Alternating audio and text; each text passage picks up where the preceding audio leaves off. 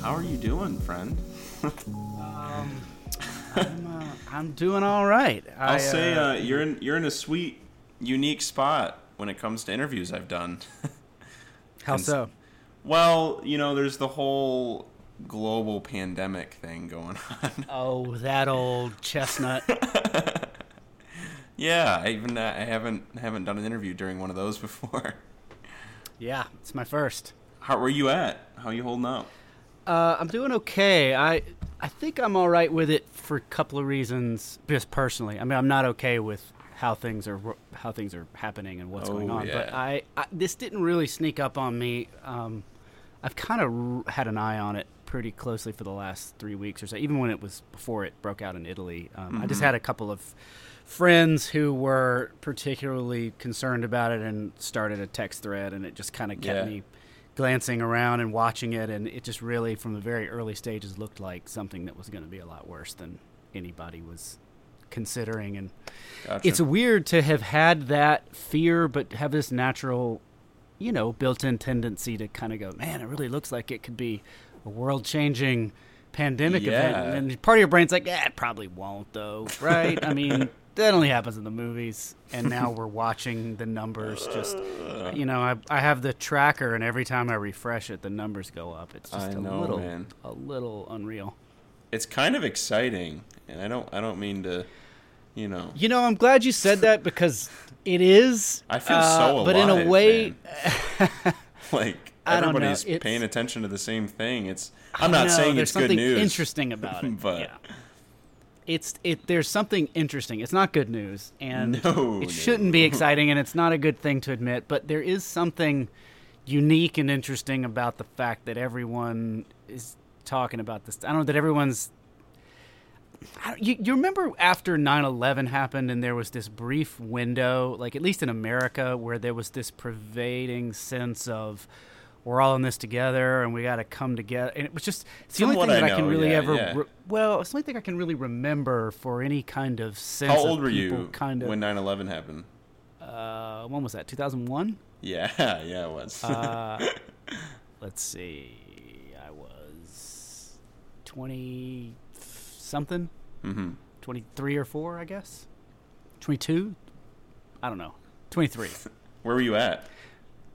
I was sleeping on a couch in Orlando, Florida, and I woke up just living it up living the dream, and remember that quite well. But it was the time after that. It's the only time that I remember being similar to now.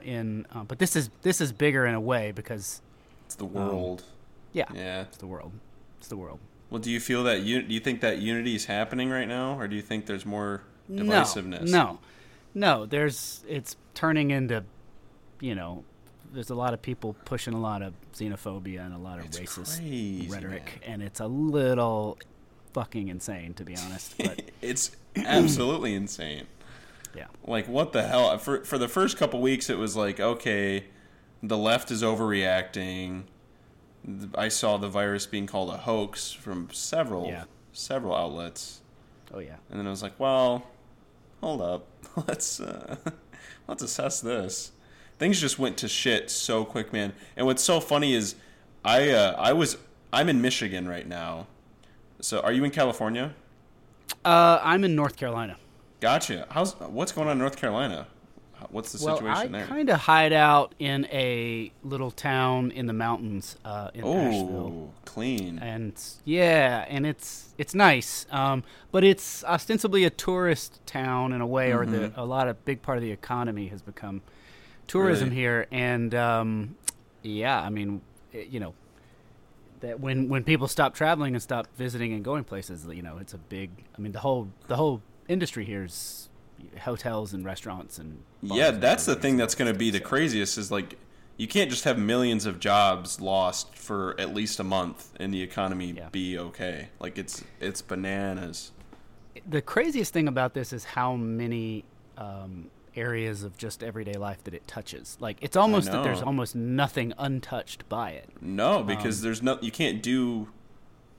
It's forcing us to reassess like everything. And I think that's part of what it is that's interesting about it to me, or exciting, or whatever the right word is. It is exciting. It makes us feel more alive, and that's not in a way that like we're happy it's unlike for anything it, we've experienced before. You know, it's like just a slap we're all in the going face. through. Yeah, and it's kind of exposes the extreme fragility of modern society. You know, absolutely, man. Like when you knock over the right domino and you see it hit every other domino on the board, like this has, you really understand just how delicate the whole thing is. I mean, we all live in a big old house of cards, and something like this can really show you just how easily the thing can be knocked down. I know, and of course it's in an election year. Of course it is. Oh, I know, right. Now we're thinking, like, holy shit, like, how's that whole capitalism thing working out? Like, healthcare, it's going to be super a interesting. very bizarre year. Yeah, when you throw the election into this, too, this is like... the primaries still went through on Tuesday, yesterday. Like, what? I don't even know what happened. I know Ohio canceled it. Like... Yeah, I think one canceled and 3 other states went through with it. Damn, man. Yeah, I was up in Thursday and Friday. I was up in like the Upper Peninsula of Michigan with like no internet, no news. So I didn't check the news for about 48 plus hours. And like when I came back, oh my god, like because Michigan had it was on our primaries day, which was so funny that Tuesday, which was I think March 10th. That was the day we were voting, and that was the first day we had confirmed cases, and we had 2 confirmed cases. And then I think by Wednesday, all the major universities started going to online schooling, and it was like, wow, that's crazy. And then I just went off the grid, and by the time I came back, all schools were closed. The governor had declared an emergency. Can't have more than like 5 people in a place at a time. All restaurants and bars and gyms are closed, and it was just like, this is like real. Like this isn't. Yeah. Like this is a very real thing. And the whole curve thing. If I think like when you look at the numbers, like I was looking at something just today that we've all seen the graphs and we know what the curve along the XY looks like visually. But when you look at the numbers, we went from 0 cases to 100,000 cases it took 97 days. And we went from 100,000 to 200,000 cases in 12 days. That's fucking nuts. Oh, my God. When you look at like that, it's really cause to be really, really concerned. That's crazy. I just feel like there's so much that we don't know. Yeah. And it's so weird how much people are bucking against. Like, what?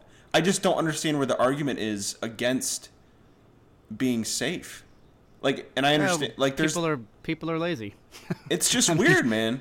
Like there was helicopter footage of Clearwater Beach in Florida a couple days ago. I saw somebody show me that. I couldn't believe that. What are you doing, dude? What it is yes, it's people are lazy, but I think it's more that people underestimate the power of our habits, and we're such habit-based creatures that like it takes a lot to knock people out of their patterns and habits for long periods of time. I mean, people couldn't even stay home for a weekend last weekend, much less them saying, the next 6 months to a year. And like just literally the worst time, like it's spring break, it's St. Patrick's Day, like the most hoppin' popular times. Mardi Gras was this month. Yeah, like holy shit, dude. And people are just like acting, I don't know. I don't get it. Just stay home. Just chill out. Stay home and watch movies.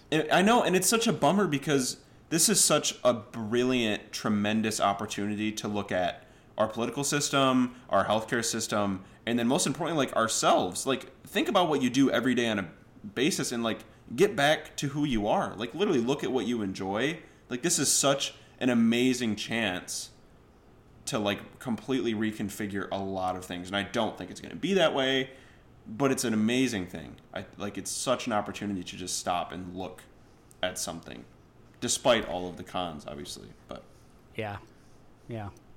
I mean, it'll be interesting to see what comes out of this. I mean, it's just something that no one. This is class. It's beyond class. It's beyond. I know. Race and gender and beliefs and religions, and this is something that is indiscriminatory to human beings. And so I think there's an opportunity there to find commonality, but we'll see.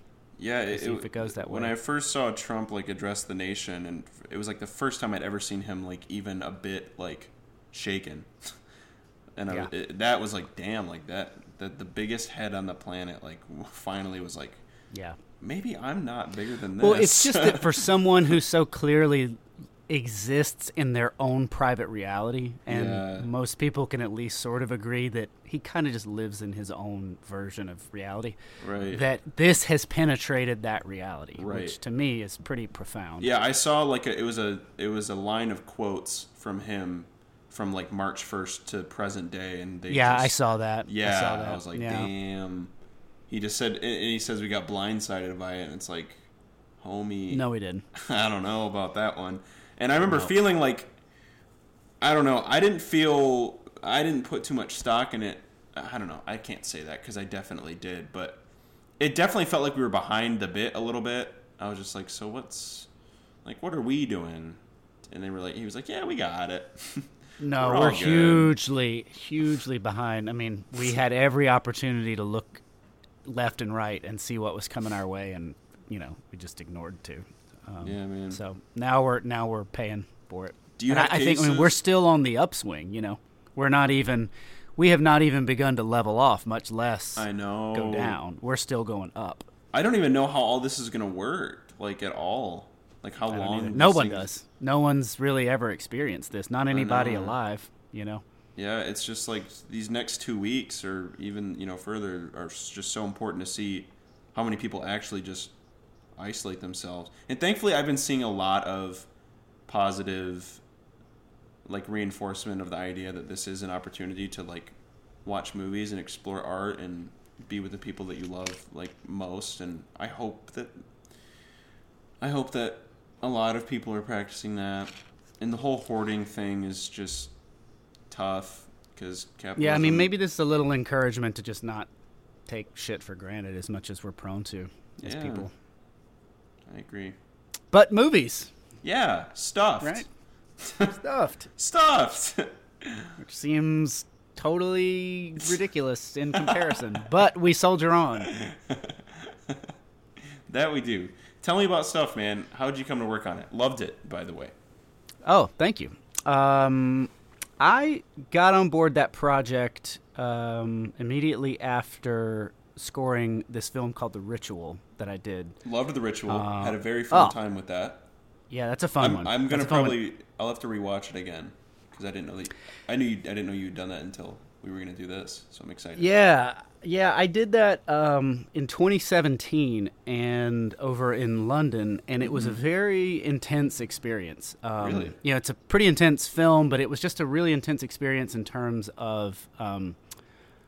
There's a lot out there about. There's a nice little behind the scenes about the music that kind of documents just the madness of trying to put that score together over there and the amount of time I had and everything else. But coming out of it, it's dark and intense and kind of takes a lot out of you emotionally, and there's a lot of anxiety and downright terror that went into or that comes out of the score for that. And so when I was coming out of that, this stuff came along, and it was sort of an opportunity to sort of put on a different suit and kind of swing back into something more melodic, and something more light, and something something with more harmony and more melody, to it. And so I kind of threw my arms out and embraced, a chance to kind of get back into that. And the director, Aaron Durham,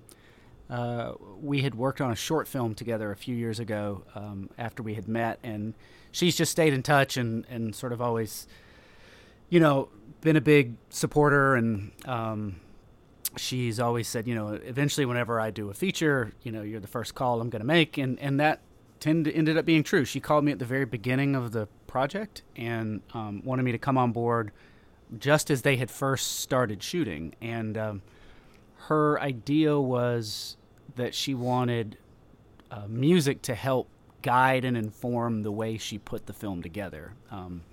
She responds very specifically and very strongly to music, and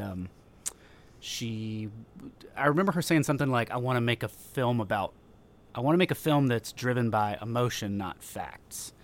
And so she wanted music, instead of, cutting the film and then handing it to a composer to score, she wanted music to be being created as she was exploring the subject from a filmmaking standpoint. So I would get chunks of the film and little bits of sometimes just raw footage, and they'd go and they'd shoot an event, or they'd find another character, and then they'd say, oh, we just met this great guy, and he's Swedish, but he grew up in Iowa, and he's like a cowboy, but he's like really sensitive, so I would watch footage where they would have filmed this character, and they say, we're really liking this guy, and he needs like a certain sound and a certain palette of mood. And then they would say, oh, we went to the World Taxidermy Competition, and we met these two Dutchmen in Amsterdam, and they have a whole different take on it, and their work is incredible. So we need a different sound for them. And so as characters would start to kind of populate the film, I would get little bits and chunks, and I would sort of use that to kind of create these different little I kind of called them musical dioramas, because every one of them is different, and there's not a sort of one sound for the whole film. It's just kind of like a bunch of musical vignettes that are sort of wrapped around these different characters. Yeah, I definitely felt that. I felt that while watching it.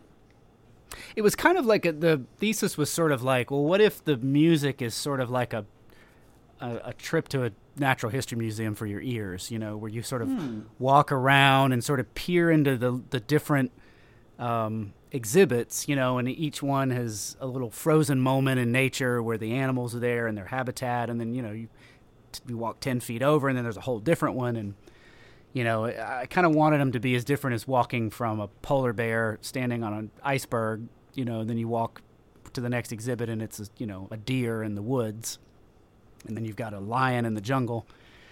So I felt like with the way the film was shaping up, it was starting to be a little bit of that sense of kind of exploring these different people's little worlds, and then you would kind of be whisked away to another one, and the music started to kind of take shape.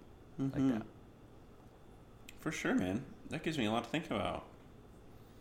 When you listen to the soundtrack, you can sort of you can kind of get a sense of how you're getting kind of dropped into these different characters' lives and worlds. Yeah, it was there was a very distinct narrative to it in a way, and it definitely felt like it wasn't the whole. It didn't sound like you scored for the whole piece, but like what you said, it sounded like you were along for the ride with the entire thing, where each stop had its own voice, its own. Yeah, and part of that was was dictated by process, in that I was writing music that they were then cutting scenes to the music instead of the other way around, and then part of it was and the other side of it was that this wasn't a documentary that's telling a single story that was pre-existing, that you go out and you gather the facts and you tell that story, visually. This was more like a deep dive exploration into a subculture, and it's the kind of thing where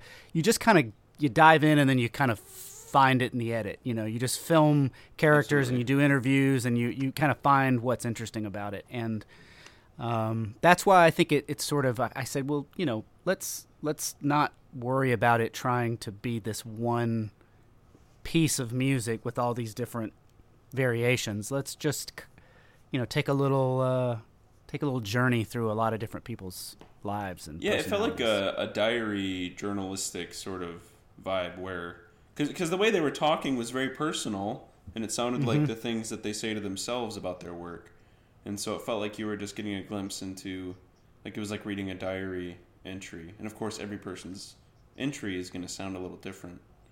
It does, and then you realize really what the film's about is the one thing that they all have in common is that they all love animals, which is, I think, if you don't know much about the art, which I didn't, neither did the director, going into it, it's easy to find that surprising, or just, I think the film just really teaches you how little you know about it if it's not something that is an interest of yours. Yeah.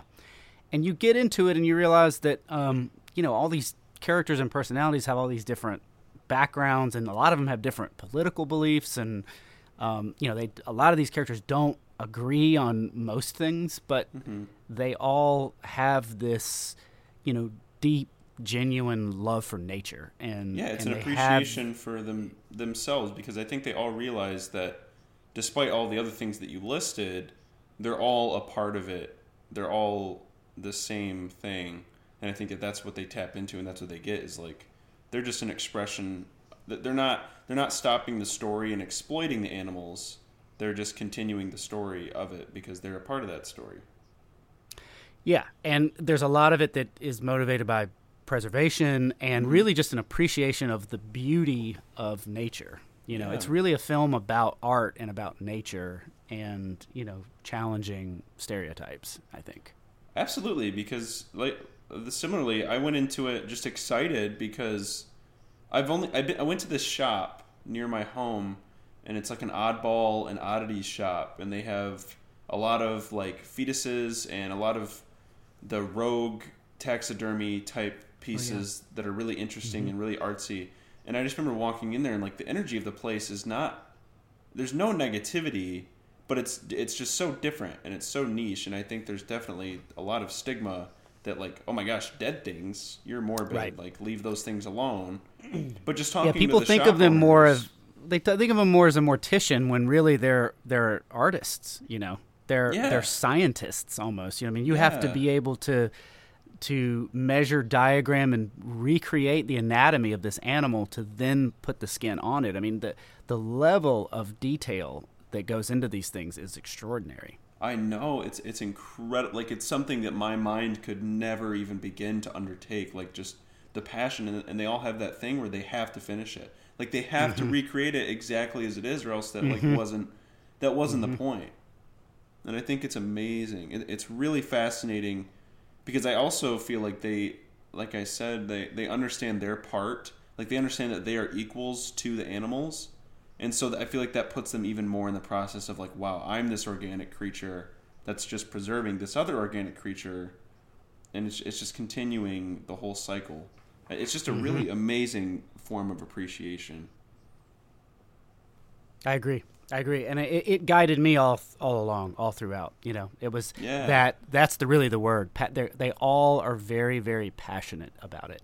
And that is very inspiring to someone like me who's looking for inspiration to create art about their art, Yeah, absolutely. Did you go to any museums in the whole process of scoring or anything? I did go to a few in London when I was over there, and then we had a really incredible screening at the LA Natural History Museum.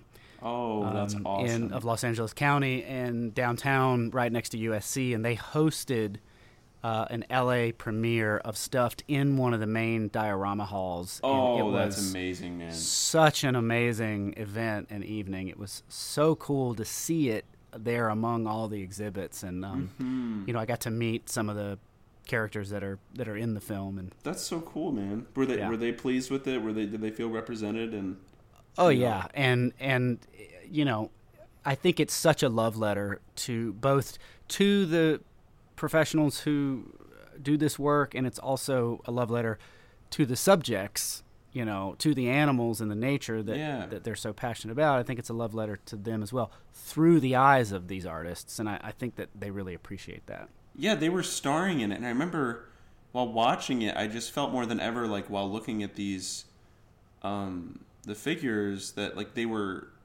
persons almost. Like when they were showing animals, like I know that animal. Yeah, it's a good way to put it. That the work, it really stars in the movie as much as or more than the characters who are there making them, and I think most of those characters would prefer it that way. Yeah, absolutely. I really want to go to a museum now, but unfortunately, I don't know the next time. Yes. I I'll don't be know how able long to. those are closed. Well, thank you so much for your work on it, man. I really loved it. I'm gonna listen to the score. I think. Yeah, the soundtrack is a fun. Yeah, it's a fun ride through the. Is there a physical release, or is there going to be a physical release? Right now, there's just a digital release, but I'm hoping that if more people are checking it out and enjoying it, that somebody will want to do a vinyl. I've had good fortune the last few years with getting a lot of vinyl releases out for some of these scores, and I think that this one would be an awesome one to have. Yeah, that would be really interesting just in the terms of the whole movie, just having a physical, like, permanent copy of the music. Yeah. It would just make it, the whole thing. I can, like, see the art. The art could be really, really fantastic. Yeah, I mean, that's about something that's so tactile and physical as an art form. I think it would be really appropriate. Absolutely, man. Well, do you want to tell me a bit about how you came to score music, and if you went to school, how you even got there in the first place? Tell me a bit about your childhood. It was kind of an accident. I didn't go to school or anything. I grew up in a sort of rural part of Georgia, and there wasn't any real opportunity to do anything like that. It just never really crossed my mind. I think growing up, I never really considered learning to play music because it just never seemed like one of the things that was an option. Really? I just didn't think of it in that way. There was no accessibility to it. I didn't know anyone that played an instrument, other than maybe like the lady who played organ at the church or something, Yeah. So I just never really thought about it in that way. It was almost like a magical power you were born with or something. And it wasn't until I was a teenager and sort of discovered punk rock and bought an electric guitar. And here we go. That's kind of how I got into it. What bands were you into? In high school, I was in high school during Nirvana and during. Oh wow! I was listening to Bad Religion, and I was listening to those like West Coast punk bands. Yeah. Yeah, and so I was, Fugazi, and like I got into all this stuff in high school, and just, somebody I met a kid, at a show, and he was just kind of like, showed me how to hold my hands to make like a power chord, and he was like, you kind of just do your hand like this, and then you can just kind of do that pretty much anywhere, and that's kind of how you play guitar. And I was like, oh, I can do that. So that's kind of how it started, I just started by learning how to make a bunch of racket as a means of self-expression, really. And, accidentally wound up, at a party in college a few years later where I met a group of ambitious, inspired kids who were, all a year ahead of me in school and had all gotten to know one another and were kind of rallying together to make this movie. And someone had suggested to them that, I do the music for it, and I tried to convince them that was a terrible idea because I didn't know anything about scoring a movie. I barely knew how to play guitar. And, they kind of said, or at least the guy who was the leader of the whole revolution of this thing was just kind of like, well, we don't know anything about making a movie, so why should you be afraid of scoring it? It's like, well, you got me there. Yeah, that's a good point. And that was my first movie scoring experience. That's so exciting, man. So how'd you score music that? For I had a Casio keyboard, an acoustic guitar, like a little PV amp with like one 8-inch speaker in it, borrowed a nicer like keyboard from a friend who had like, strings and horns and stuff. I mean, this was in 1997, I think, or 8.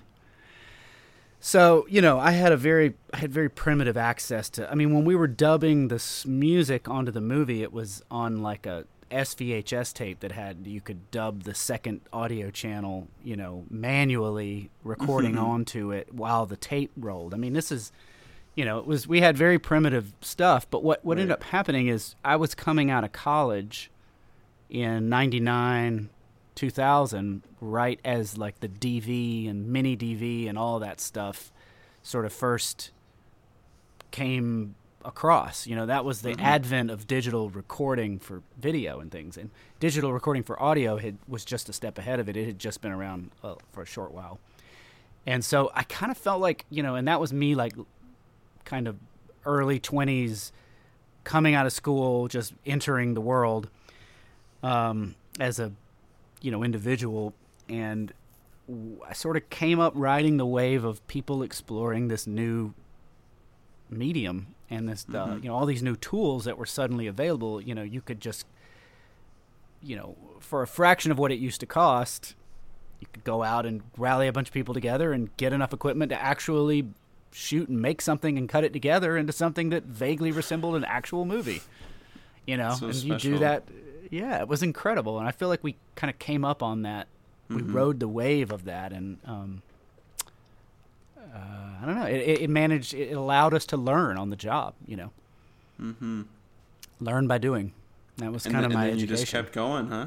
Yeah, basically, I had that opportunity, at the party in college, and then I just never stopped, basically. So you got a party in college, is what you're saying?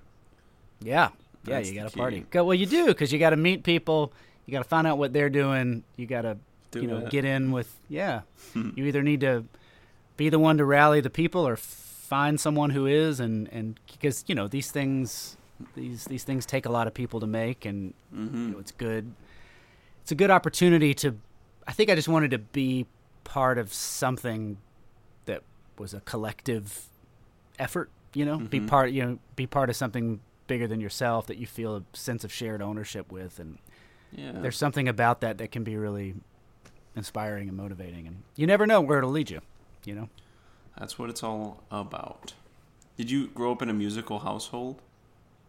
My dad would air drum to Beatles songs in the car. Oh, I love it. And I remember that quite well. I think that's basically what counts for music education. Do you have any songs that fit in your head, like specifically by the Beatles that he did? Yeah, I can really, like, one of my earliest memories is just watching him play he'd drive and he'd hit the steering wheel and he'd hit the rearview mirror like as the crash symbol, and he'd do all the Ringo fills to Here Comes the Sun. Oh yeah. He'd go boom boom and he'd hit the rearview that. mirror. So it was really I say that jokingly, but I really mean, like, I think that watching him mime out the individual drum parts in a song like that over and over and over as a kid growing up, I think it really did form a very fundamental basis of understanding, the rhythm, and that the crash cymbal was kind of over here, and he would kind of go from the left side of the steering wheel to the right when he'd go do-do-do-do-do-do-do. And he was just he played drums in a band in high school, and so that was, and that was my. He passed that on to me. That's so funny, man. What else would you like to do, scoring wise? I'd like to do a space movie. Oh hell yeah! With Haven't some done synths or a something. space- What are you thinking? Haven't done a space movie yet. I don't know. Space feels like a lot of brass to me. Space feels Really? very Yeah, much yeah. like you got to get into the horns and the, the strings and the horns for space, I think. But yeah, I don't know. I've done a lot of movies. I've done a lot of different kinds of movies, but I've never done anything in outer space. So I think that's do it, one. Yeah, I'm down. Send me your space movie scripts, people. For sure. I mean, other than that, musically, I'm just always, trying to look for opportunities to do things musically I haven't done before. I think that's probably why I keep coming back to the film stuff, is because it allows me opportunities to make so many different kinds of music, and there's not any one kind of music I like more than any other kind. I like music, period. And so Yeah, it's pretty great. it's pretty cool. Yeah, and it's made for an interesting life for me, and that's other than that, I mean, just I'm always looking for good stories. I mean, there's nothing beats the opportunity to just be part of a film that's telling a good story. Do you feel like you are where you wanted to be or where you need to be right now? Oh, who knows? I am where I am. Yeah. Yeah, and I mean that's it's going to be true no matter how I feel about it. So Yeah, absolutely. You're always where you Yeah. are. That's yeah, pretty true. and wherever else you go, you're going to take You're yourself gonna be with there. you. So I just sort of feel like this is where I'm at. This is it's all happening. Always. Who knows where I've been or where I'm going, but How'd you end up in North Just let me- Carolina? because I'd never been here, or at least I'd never been to Asheville. That's a where I live good now. answer. Yeah, I just visited here years back because I was kind of in a mode of only wanting to go places I'd never been, and and I visited here, and there's this great recording studio here called Echo Mountain, and it's like an old church that was converted into a studio, and it really has a vibe, and there was just kind of a cool thing going on around it at the time, and I decided I wanted to come back and record something. So I came back and recorded some songs for a record I was doing, and then I came back a year later and I worked on a film score here, and then a few years later I wound up just renting a studio suite from them and moving all my stuff into there, and years after that I ended up getting a house here, and so now this has become home base for me, and I'm just back in LA when I need to be. Nice, man. You sound like you're on a very good journey. Do you think you'll stay there, or do you think you're going to end up going elsewhere for permanence? I don't know. I sort of resist permanence. I think Well, that, there is none if we want to get that yeah, out of the and way. that's yeah, exactly. And so I don't know. I sometimes I get the itch that I don't know. It's hard to say. I mean, it's a really nice place to come back to come home to, and for somebody that has to travel and be on the move as much as I do. It's a nice place to come back to. So, I don't know. I'm sure that I will find myself with a zip code in another with different numbers in it at some point. What about another country? Yeah, I mean that's kind of something Ooh. that I want to do before I die, but I hope I have some time there before that comes around. Yeah. Lately, I'm not so sure. How's your job going to be affected by all this that's going on? Are things like weird or more silent than usual? I mean, I assume, but like, how's it feeling? I don't know, and I don't think anybody really knows. I do think that, the entertainment industry will continue to move forward. Right. I know that all active productions have been shut down in most places. I know, like, Yeah. Netflix shut everything down. I know That's every crazy, studio dude. and How everything. much is that going to take a toll? Because that's like one of the industries that just has to move like 24/7. Like I know. fast. There's going to be a lot of effects to that. Now, the projects that I'm all attached to at the moment are all things that have already been shot and are in post. And so I don't Yay. know. Yeah, so I don't know how much I'll see an effect of that other than I've noticed the email chains have fallen very silent and the phone has been Yeah. very silent. So I don't know how much of it's affecting the gigs or if it's just that people are out of work. If they're just at home. They're not Right. at work and their kids are home from school and they're dealing with that. And so, nobody really knows. This thing is still so fresh. I know Nobody knows how long it's going to last. When I remembered like that we were going to do the interview, I was like, damn, like, yeah. I mean, I guess this is the best time to do an interview. Like, I don't know. Even Yeah, but that see, just like- felt kind of funky.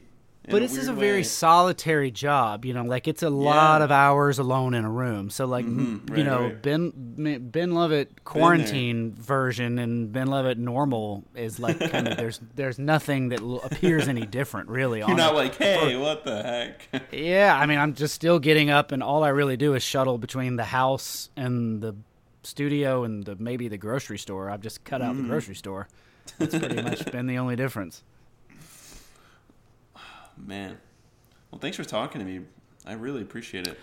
Yeah, I glanced at your when they sent me the link. I glanced at the SoundCloud page, and I saw some friends and some familiar names and faces. So I was gonna really? ask you questions. So I'll name a bring it person that on. you interviewed, and then you tell me, I don't know, whatever the first thing that The comes gossip. to mind. Katie Byron. Oh my goodness. Everybody from Color Out of Space was so sweet, man. So Cool. sweet. Katie was incredibly kind, and like I think I'm going to end up doing production design myself in the future. So I've enjoyed talking to production designers a lot, and she was just so thoughtful about like the research that she did for the film, and she just had these really wonderful. I don't know if you listened. Did you listen to it or no? No, I just quickly glanced and I said, "Oh," and then I started Gotcha. seeing people I knew, and I said, "Okay, yeah, I'll do this. Tell them I'm totally down." Yeah, cool, man. So yeah, like she was just telling me these really intimate stories about working with Richard Stanley, like on set, and like that whole set just seemed that everybody was working for it because they really wanted to be on that movie. Yeah, And yeah. she was very, very sweet. And we got to She's talking. all of those things you mentioned. She's kind, she's thoughtful, and I think all of that stuff goes into her work. And I haven't been surprised that she's been so successful in what she's done, because she's somebody that cares about what she does, and it shows in the work. Yeah, man. I mean, when I interview people,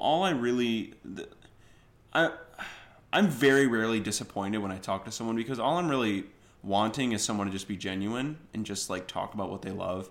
And she like, and I could tell immediately, like you can just tell as soon as you start talking to someone that they're just like into what they do. And she absolutely was. Like the first couple minutes, we're just talking about her new keto diet, and we're just like fucking around. And it's like, yeah, like that's like, this isn't some big thing where you're being interviewed and it's like, whoa, like we're just, it's just a place to shamelessly talk about what you love doing. And she did that perfectly. Well, I got another kind and thoughtful person, Yeah. David Hines. Oh, yeah. I think that's a Yeah. deep cut. It looked like that was pretty far back on the list. Yeah, that was a minute ago. He was like, I felt like he took me under his wing a little bit. He's a lovely human being. He gave me some fantastic advice just about generally following what you want to do.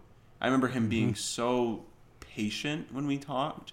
He was really, really patient, and he was very like it felt like, because obviously we were talking about the American folk film that he had directed, and like he did everything for it, but I scored it.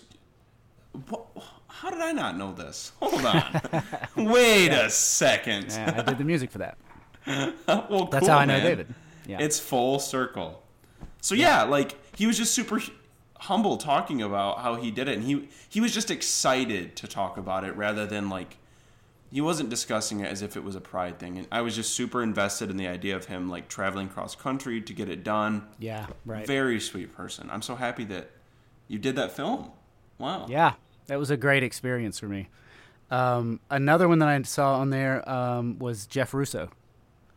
Oh yeah, Jeff is probably the scariest guest I've ever had. Like not a scary guy, but like far and away one of the most like Accomplished. Yeah, I was just like, Yeah. because I was trying to talk to him for months. Like it's been like a couple years that I've been trying to chat with him, and obviously I'm like a tremendous fan of Fargo, like top shows ever for me. Yeah. And then just randomly, it was like, yep, Jeff has time, and it was honestly really intimidating, to finally talk to him. And I wish we would have gotten to talk longer, because like before we did the interview, it was determined that it was going to be 20 minutes. That was like set away, which I don't like. And obviously I'm not going to complain about it. And I understand it, because like that's a busy man. But Yeah. it was just a bummer that like, oh man, like I really want to like talk to him. And when you go into a conversation with a time limit, there's already some apprehension involved. So I wish I would have gotten to talk to him longer. That's the only thing I have to say. But besides that, he was just, you just feel the knowledge. Like he's just in what he does. And I he's really deep in like it. the way he works with Fargo. Like primarily he uses a lot of like inanimate objects and like field recording type vibes, and like puts that into the show. And I really like that and appreciate that. So great. You guys are friends then? Yeah, we have the same agent, and we met Cool. years back. And, Yeah, it's so funny, like, he's been a maneuvering great source of between- advice. That's cool, man. I'm so happy to hear that. It's really funny, like, because I'll be having so many email chains going, and then I just see like the same name or like the same PR reps, and I'm like, oh my gosh, and we're talking about like 3 different clients, but they're all different email chains, and it's the same. Yeah, you know, there's agents. not that. It's funny. Yeah, there's only a few. There's such a specialized thing that there's just a very. I'm sure you know if you're on the other end of it. There's just a very kind of small amount of players. On that side of it. And it's funny how my podcast has just become like I would feel comfortable saying that I've interviewed composers more than anybody else, because that's like I feel like I've just gotten a little bit of an in with like the composers, and I like they're all I've never met a composer that wasn't just like so geeked about what they do. Like Colin Stetson is just my dude. He's just so cool. We talked a couple weeks ago for Color Out of Space. And he's from Ann Arbor, which is where I'm staying. Yeah, I thought he was Michigan. from Michigan, yeah. Yeah. So that's really cool. So yeah, man, I'm happy you know those people. Anybody else? Those were the 3 that I can remember when I glanced. There were others, but some were familiar names, but not people that I know well. Yeah. Well, cool, man. Thank you for asking me those questions. I appreciate that. No one's done that. No one's actually. I mean, Katie did, because I interviewed Katie the night of the day that I interviewed Steven, the DP for Color Out of Space, and they know each other, so that was really funny, because Katie was like, oh my god, yeah, I know Steven. But it was so crazy. Color Out of Space, I interviewed everybody from the cast within like 4 days, or like everybody from the crew. It was really nice. I still haven't seen it. familiar. I'm really excited to. It's awesome, man. It is such. I can't wait. Like if you're in the mood for it, it hits really well. It's a lot of fun. It's on the list for sure. Cool. And I might rewatch it now, because I might get a weird introspective vibe on the whole COVID thing. I don't know. Right. Because Corona's just the color out of space. Well, thanks I've been so much, trying to Ben. resist the urge to watch Contagion last. Oh, I almost watched it this morning. And Yeah, I think it's probably going to happen. Yeah, I just got to do it. I haven't seen it before either, so. Oh, dude, then definitely. Yeah. It's just going to take all your sort of vaguely defined anxieties about all this and just make them razor sharp. Awesome. I watched 10 Cloverfield Lane the other night, and I haven't seen that. That was interesting. Yeah. It's really good. It's set in a bunker, so it's like right. Whoa, and it's about like an airborne virus, I think, vaguely. I want to go back and watch 13 Monkeys again too. Oh yeah. Get all my epidemic, pandemic, disaster, outbreak movies. Yeah, I just watched the Planet of the Apes movies. I just watched the second and the third one for the first time today, and I'm like, wow. We could get there. I don't know. One wonders if this isn't the beginning. You know? It's weird, man. We don't know if this could go on for like a month, 2 months, 4 months, 6 months. Like it's gonna be a long year. I just don't know. But the Olympics still aren't canceled. I was supposed to go to Japan in August, and I don't know about that. I might just be chilling, but I'll be surprised if they don't cancel them. Me too, and because that's the biggest sporting event. I know, like the teams are already debating whether or not they're even going to participate, and if they start doing that, then I think that's going to be the dominoes that start to fall. Right, because you can't countries start pulling out. Yeah, you can't just keep the Olympics. KD, Kevin Durant got tested positive today. Saw that. Crazy times. Crazy times we're living in. Oh, well, thanks for talking to me, Ben. It was a wonderful my pleasure. Break thanks from all thanks the for calamity. having me. I would love to opportunity to stay think in about contact. something else for a few minutes. Yeah. Stuffed is great. Stuffed is awesome. Well, check out the soundtrack. Let me know what you think. I think it makes for a nice. It'll definitely put you in a different headspace. Yeah, I think I'll put it on while I'm hanging out drinking some tea tonight and just see what happens.